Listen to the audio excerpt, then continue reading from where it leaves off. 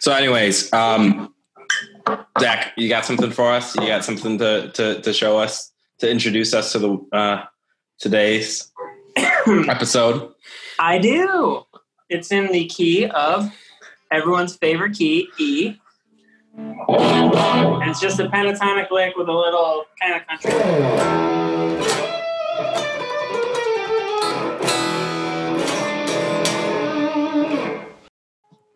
What are you hitting? Like, what are you hitting? Like, is it the tritone? Is it the major third in there?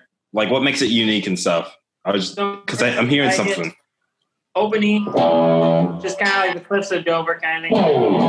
And it's just, it's the cool thing. And then bend up to the root, so on the 15th fret. Throw some vibrato on that puppy. And then after the bend, I just bring it straight down. So